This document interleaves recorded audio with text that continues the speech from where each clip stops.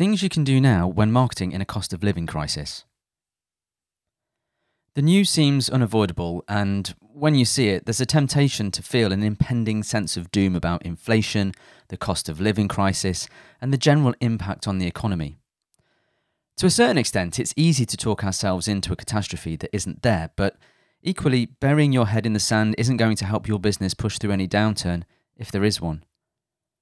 Marketing seems to be one of the first costs that gets reviewed and dumped. That's an extremely negative action and one that does nothing to help. This article will show you ways in which you can market positively for the benefit of your organisation while being mindful of budget limitations. If your senior leadership is pushing for a cut to your marketing budget, you'll need to counter the argument with activities that deliver better outcomes and value for money. Having that plan in place now will help keep your marketing on the front foot. Cutting marketing is usually not the answer to a company's financial problems. Now, of course, I would say that, wouldn't I? In my experience, though, reducing activity that promotes a business isn't going to help you sell more of the things you need to sell. Step 1. Reviewing your existing plan. First things first, it's time to review the current marketing plan. What are you already committed to? What contractual spend do you have? Understanding when funds are less tied up can help you navigate tumultuous times. I'm not advocating dropping contracts like a stone, more that some will generate better value than others. Think about software subscriptions that perhaps you aren't utilising fully, or events you have planned that are not as relevant as they were. Personally, I'd avoid cutting spending on education or personal development for you and your team. It's a false economy. But perhaps there are virtual events that you could attend, reducing travel and accommodation costs while still gaining from the knowledge. Once you know what you're still committed to and what you have available, check the existing plan for the products and services you're planning to promote. Are the campaigns still the right ones, or are some products and services likely to be more popular because of the times we're in? For example, the high-ticket offering may be less appealing to your market when other people and businesses are evaluating spend just as you are. Maybe your mid-tier service will appear more right now, or even your entry-level set is the one to place the focus on. Just consider how some of the supermarkets are currently emphasising price locks or price match. They know their customers are primarily concerned with price, and in the case of the larger supermarkets, want to stop people moving away from them towards the budget stores. Step 2. Reviewing your offering. Review the products and services that you offer. If you sell physical products, you may well have commitments to stock levels. Can you renegotiate this? What are you likely to sell less of or more of going forward? Do your services fully meet the needs of your target customer still, or do they need a review in themselves? If your customer needs more value, what value can you add to the service? You'll need to articulate this. Step 3. Reviewing your target audience. While we're mentioning them, let's review the target audience. What's happening with them? What are their concerns in the current climate? Are they cutting spending, or are they not really affected by the economy? It's certainly not the case that changes in the economic environment affect everyone the same. Indeed, if you're selling luxury items to people with high wealth who are not exposed to fluctuation in costs, it could well be that your business can continue as usual and your plan can remain as is. If your audience is affected, how are they likely to adapt to the situation?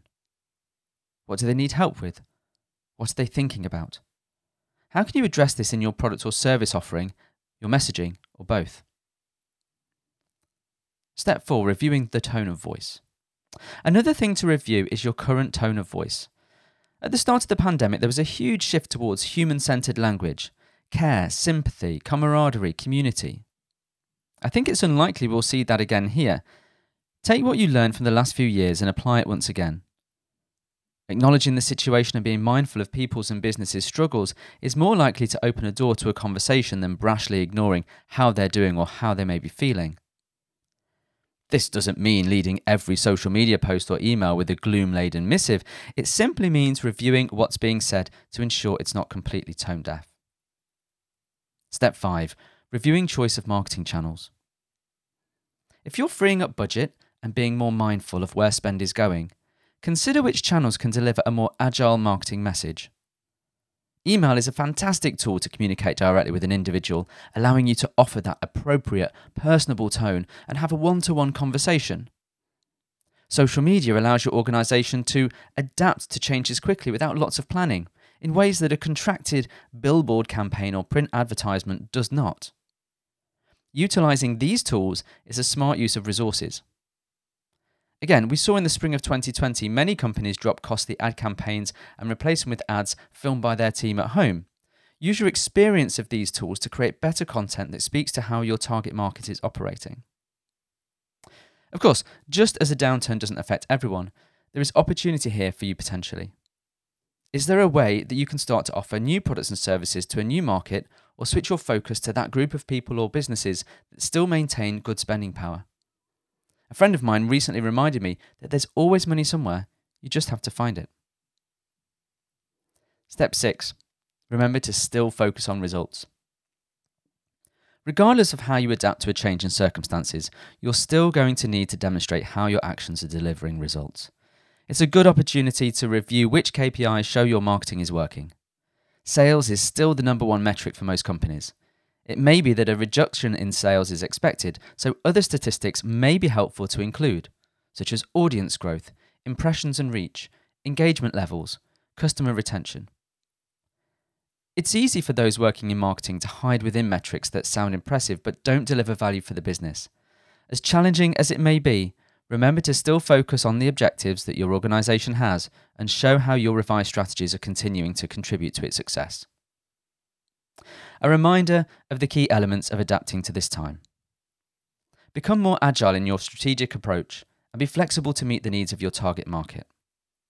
That may mean changing your messaging and/or your products and services. Choose channels that allow you to adapt over time and create content for these that is appropriate to your audience. Continue to focus on contributing positively to the overall organisation objectives. And never stop marketing.